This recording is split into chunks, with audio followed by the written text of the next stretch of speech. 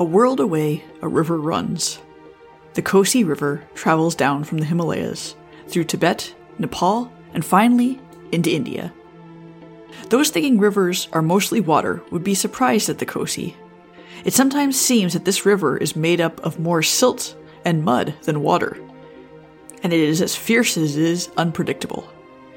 While it transports nutrients to the valley below, it can also change course suddenly and dramatically, flooding villages and farmland overnight. The home of the Kosi, North Bihar, is one of the areas of the world where climate change is felt the most acutely. Here the floods are immense and devastating. Confronting the problem brings up issues of social justice, economy, and culture.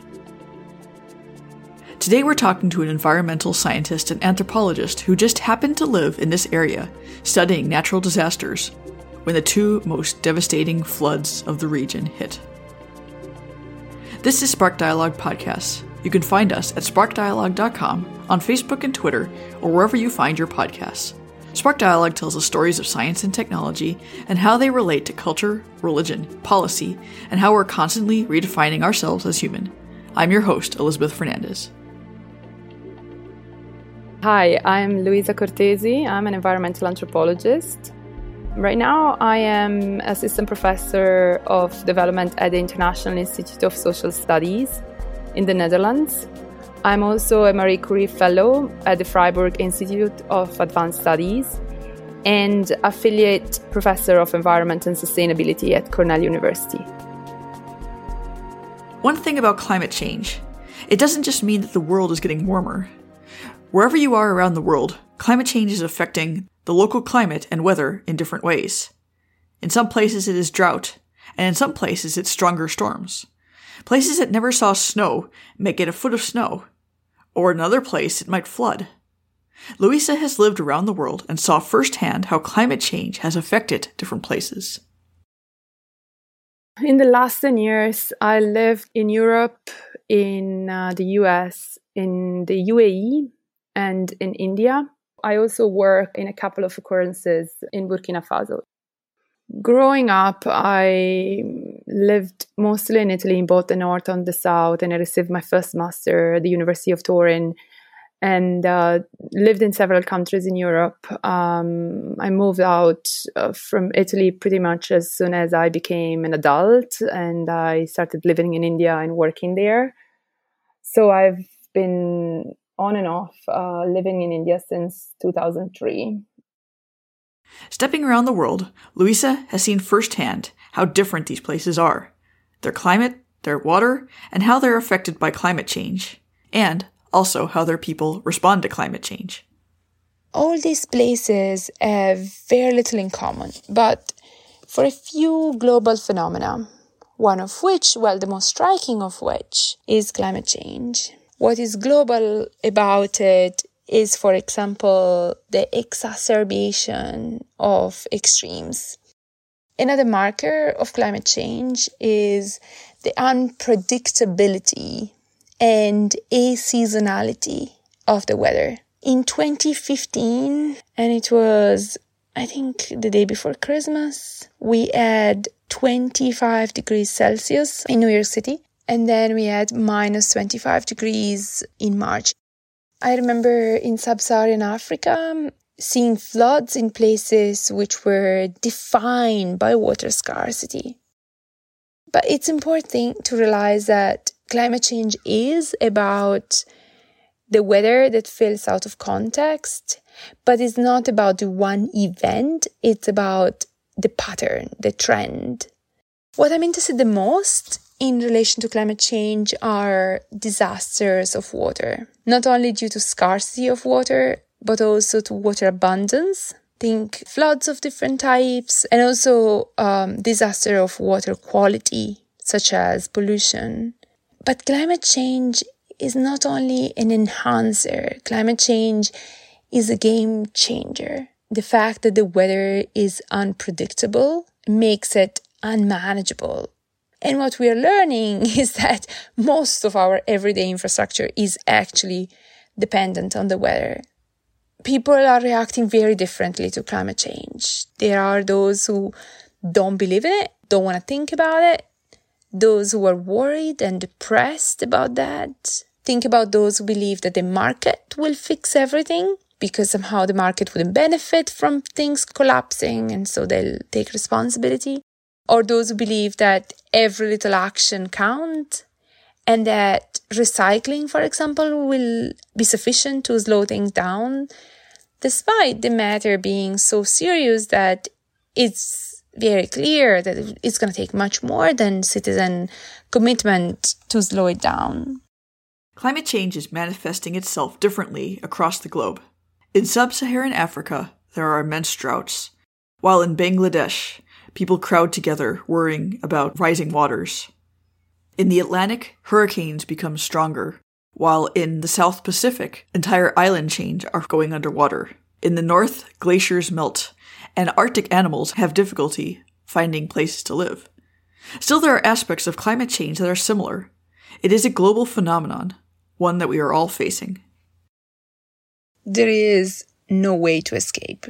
There is no way to build a fortress and avoid the effects of climate change. It's not going to happen. The idea to retreat inland is not only elitist, is plain unrealistic. The fact that this is a global phenomenon means that we have a lot more in common than ever before. Just to be clear, I believe that we need to study climate change in its details, and that it is from the details that we can discover the pattern. A pattern that I've noticed is, for example, confusion. How on earth are we going to live with this? What's happening? People realize that they sort of knew how was the weather in April, which flower will bloom when, how to make sure they had a shelter in a particular time of the year, and that all these knowledges are being turned upside down. And such confusion is very legitimate. The belief that we are going to find a switch to bring things back to normal, we are going to have a way to get out of this. There's almost a religious ethos that something will save us. Either politics or recycling or scientists, you name it. You read books on climate change that do their best to end on an optimistic tone. Not because the argument leads them there, but because they feel it's right to make people feel good. And I don't mean to be neither pessimistic nor optimistic. I just notice, I see a lot of hope. That hope that something will come and solve the situation. Today, Louisa is going to take us on a journey to the very northernmost part of India, to an area called North Bihar. Bihar is just below Nepal. North Bihar is the floodplain of the Himalayas. And if you sort of draw a line between Delhi and Calcutta, which would sort of contour the Himalaya, below the Himalaya, contour Nepal, North Bihar is more or less halfway, but a little closer to Calcutta. As the floodplain of the vast Himalayas, 7 giant rivers crisscross this area, collecting the mountain rains which traveled across the land on their way to the Bay of Bengal. I've lived in India in many different states, and I worked here in different capacities. I've served as a water expert for the United Nations. I've worked with several NGOs till managerial capacity, and I've been a researcher mostly in Bihar. These rivers almost seem alive. They move back and forth like giant wild snakes, literally slithering across the land. The edge of the river is constantly in motion, and a place that is underwater one day might be dry the next. The river might simply disappear. Or conversely, a farm or village may find itself drowning in the middle of the river overnight. Outsiders consider these rivers, in particular the Kosi, as the sorrow of Bihar. But that's not true for local communities who treat them as goddesses.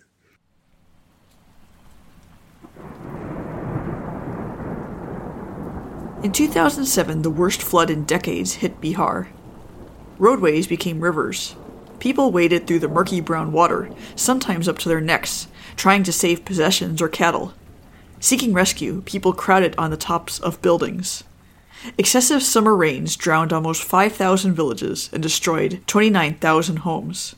In the end, 40% of Bihar was underwater. In 2007, when I started managing this umbrella organization in Bihar, we underwent a major floods that involved, in my calculation, 25 million people.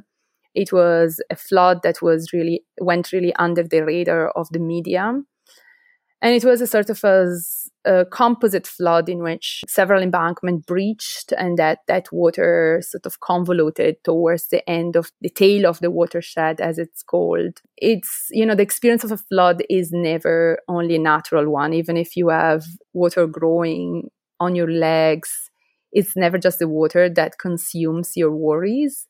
Is also one of infrastructures, of how the infrastructure around you behave and sustain or hamper your ability to move, is one of health, of feeling your body and the difficulties of your bodies differently, as well as a social one. I face these floods mostly alone, of course, with new colleagues, with 52 people that I was supposedly managing around the time, with very little language skill at the time, which I had to make up pretty quickly because there was no organization, no intervention, partly from the state, but from nowhere else.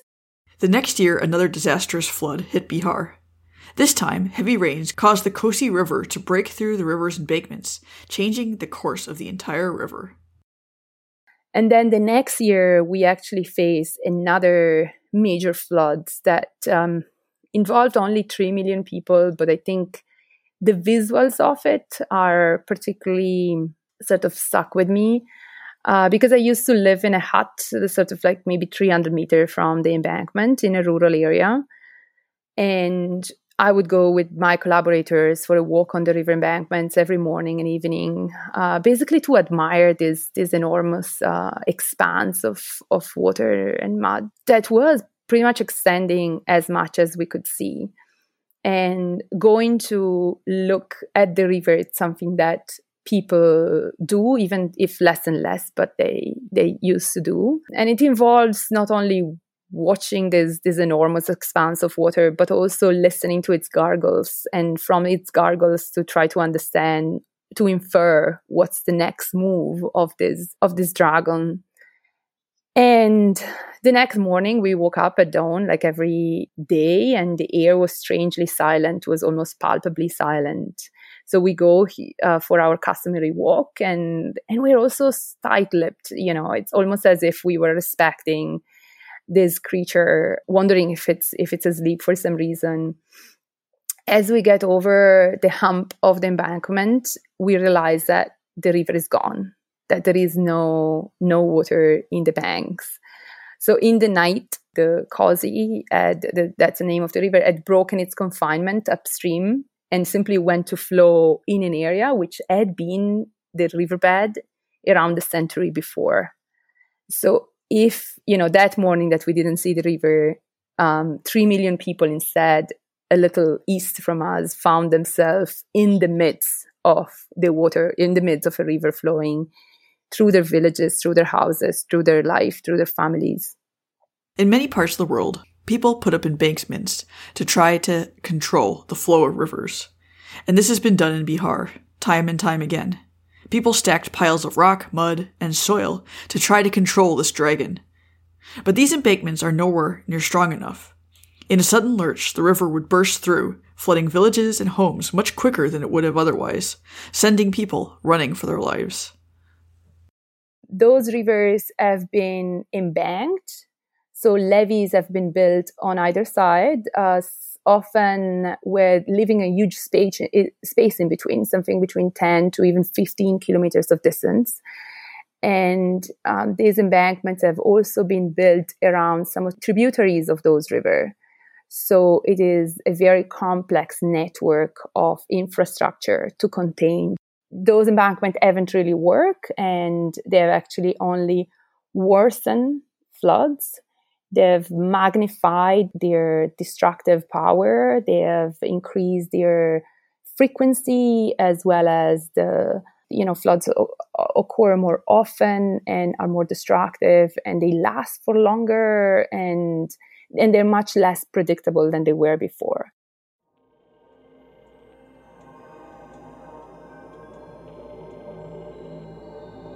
Controlling the river is sort of like trying to tame a wild snake. Trying to control a massive amount of unpredictable water proves to be difficult, if not impossible. These embankments are almost a way to pit soil against water, and the local understanding of water is not one that excludes soil from it. These dikes, these levees that have been constructed on the side of the rivers, right? And because these rivers are very intricate, they constantly feed on each other and then depart from each other. Then building these embankments is a very illogical way of managing them, because they almost continuously meet and then separate, right? So where exactly are you building it? So sometimes the embankments need to stop somewhere, and then it's the other side of the embankments of another river, which is supposedly to be the containment. Sometimes there are multiple layers of these constructions. But if we think about the space in between the river as the space of a canal, that's absolutely not the case. So these embankments can be 10, 15 kilometers one from another. So when the river is full, it can be as large as that. During floods, there was nothing else than water to be seen. So I remember, for example, taking this train to reach the tail end at some point, and it was around 200 kilometers of water on either side, in the sense that I could only see water on either side for that long. One of the problem of embankments is also that they impede drainage, and therefore the water tend to stay, as I mentioned before, for much longer. The longer it stays, the more disruption it creates to the ground, but it also levels and creates gradients in ways which aren't necessarily visible. So if we think about a flood as creating a new horizon, which is flat, which is equal for everyone, that's sort of true up to a point, because it does changes the gradients beneath. And therefore, once it leaves, it has changed the environment in which people were living. Of course, undergoing a major flood does mean to have your house flushed away. If it's depending on the turbulency of the water, some people decide to stay, and they try to stay on slightly elevated spaces, and in other occasions they just need to swim to safety if they can, and sometimes they cannot. Flood can last even 5 months, so it is not simply as if you're living in a sea of water. It is water that recedes and grows and recedes again and grows again, and life happens around that. It's a slightly different understanding of what the space around you is altogether. There are parts of the world where climate change feels like a myth, like something that might be felt by the children of our children of our children, but not so in Bihar. Here, climate change is acutely felt. It's something that is felt right now, something hard, if not impossible, to ignore. Even in this case, climate change is one of the factors of the situation. But it's interesting as a place to live and work, particularly because it can be considered a place of accelerated climate change or anticipated climate change. It is a place where the dystopic waters that we are seeing in so many other parts of the world have been hampering people's lives since a longer time. So these floods have actually started worsening around the 80s, a couple of decades after the main construction of those embankments. And therefore, life in that environment, in the environment within the embankment, which is a place where I work the most, is one of being subjected to different type of flood, either flash floods or slowly growing floods, or expected floods that sometimes never happen or happen at a much larger scale than forecasted. Not only are the people in this area dealing with the effects of climate change, but these effects are compounded by several things: culture, caste, and economy. I work particularly in the area within this embankment or the area just outside it. And those are also areas where social inequalities are particularly sharp and make life particularly difficult. Bihar is actually known to be the place of floods, but is also known to be the place of sour caste violence and as well as gender disparities in terms of access to resources of different sorts. The adversities that I've spoken about aren't felt evenly. So life in North Bihar is saturated with difficulties of different sorts, from the flood that continue to make it disastrous despite or actually because of the very technologies used to prevent and to control them, to the fact that drinking water is rendered toxic, again, despite and perhaps because the technologies developed to clean it. And yet these difficulties are not felt evenly, and in the sense that life in North Bihar is not equally difficult for everyone. In my work, I attend to the struggle of those who live close to the water in general, and those happen to be most often from the most discriminated castes, in particular Muzahar, Doms, Chamars, and Mallas.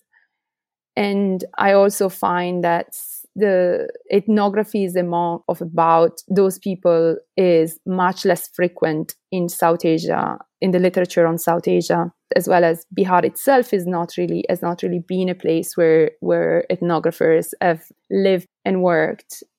The axes of differentiation in Bihar are axes of caste, but also of gender, of religion, and of class and of place of habitation. And all of those are intricate in a way that it's really difficult to parse them apart and to understand how one particular axe of differentiation affect life differently than others.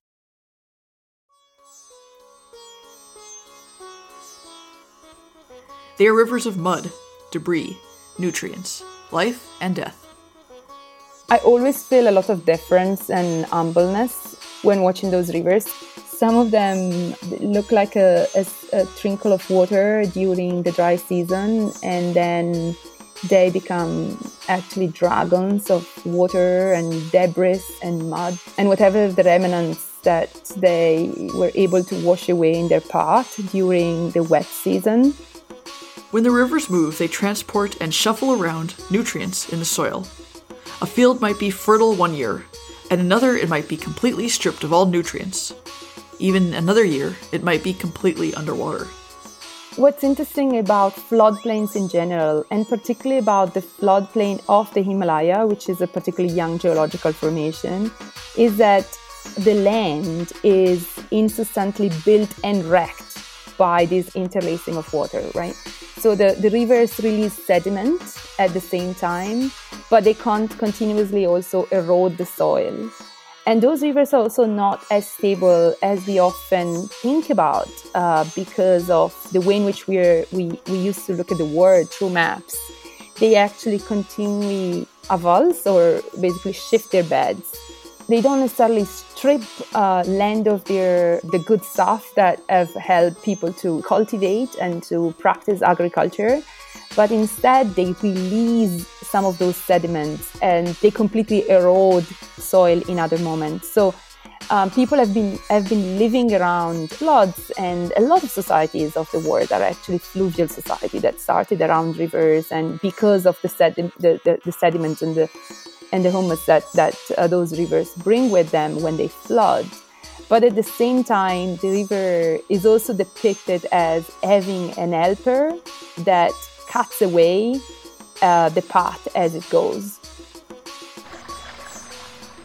The river comes like a dragon, Louisa says. When it decides to come, nothing can stop it. I have experienced people who had built a concrete house, which is something relatively rare and just available mostly through some government programs.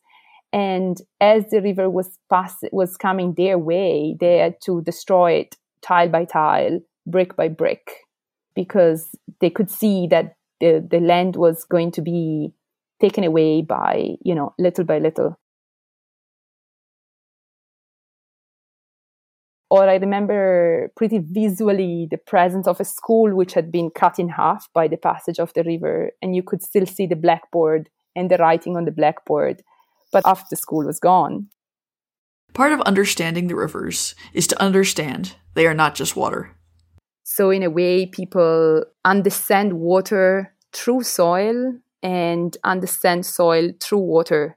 They constantly evaluate one on the basis of the other as if they are they are made of the same thing. And even the palette through which they narrate the colors of the river is not one of blues and greens, which is, the most common ways in which we represent water, but is one that goes from red to blacks to yellows and browns of different types, which tells you that the water is really the solution in which a lot of solvents are dissolved. One of the most visual impacts of the flooding is seeing the destruction. Half a school washed away, towns underwater. But the impact of the floods goes beyond this. Along with the water, floods bring infestations of insects, disease, and poor water quality. Living in wetness has its own set of ecologies that it brings with it. And those ecologies have to be seen in different time scales too. So it's about the new ecologies of the future, about all the waterlogged areas that remain after the flood. And for a variety of reasons, including the colonization of plants that inhibit the transpiration and the evaporation of water, there's a lot of land which is waterlogged, and therefore that is a source of a variety of diseases, including vector-borne epidemics such as malaria, Kala-Azar, dengue, etc. You also have to see the floods in a historical time scale, because the hydrogeology of the area has been built by centuries of floods. And that's why a lot of the water which is extracted from the ground to be drinking water is contaminated with heavy metals, such as arsenic and iron and fluoride. And the water is contaminated, the drinking water is contaminated biologically. But it's not only an issue of floods, is the longer history of floods that contaminates even groundwater with toxic pollutants, and therefore even sources which aren't affected by the biology and the ecology of the floods remain contaminated for much longer after the water has receded. So I work on water disasters in the area in general, which include floods as well as the erosion that they provoke, and the waterlogging that it's engendered, so by the lack of drainage and by the way in which the embankment have messed up with the hydrogeology of the area, as well as on toxic drinking water. And if you think about it, floods is to be seen in these overlapping timescales, but at the same time is experienced mostly as a fast onset disaster, while the toxicity of drinking water is a form of pollution, and it has bodily effects that are built over longer time. So it's what we as disaster management call a slow onset disaster.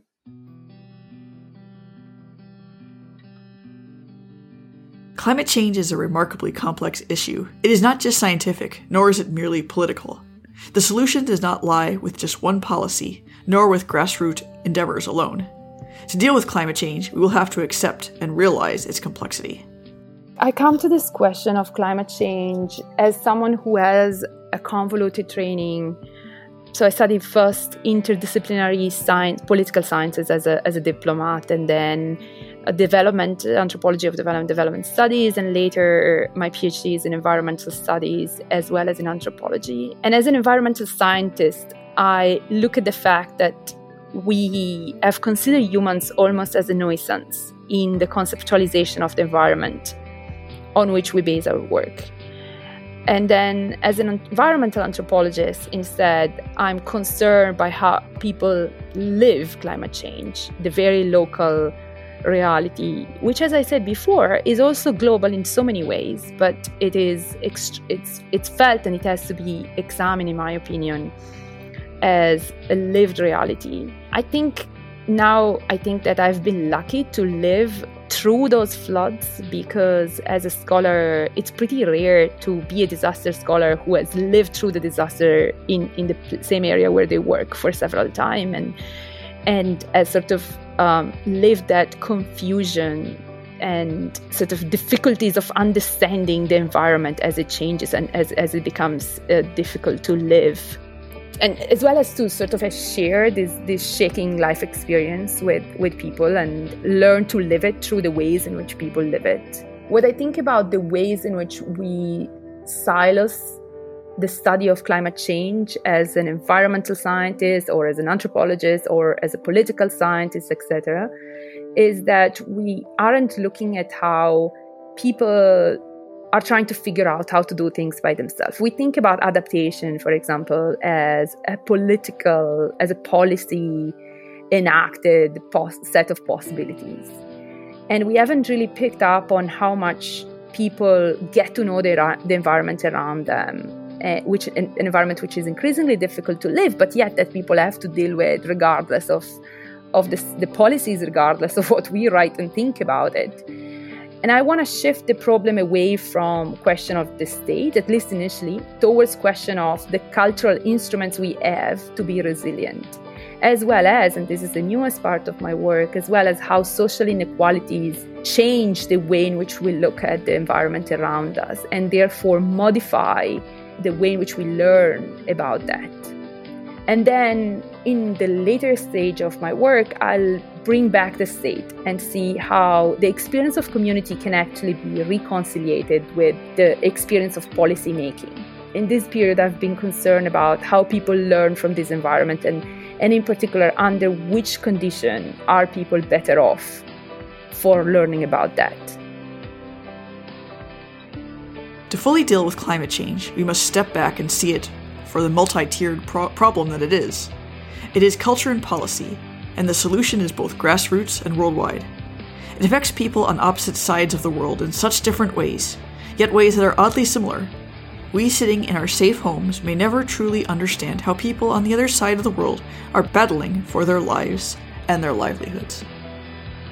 Spark Dialogue Podcast is produced by me, Elizabeth Fernandez. You can find us on the web at sparkdialogue.com, on Facebook or Twitter, or any of your podcasting platforms.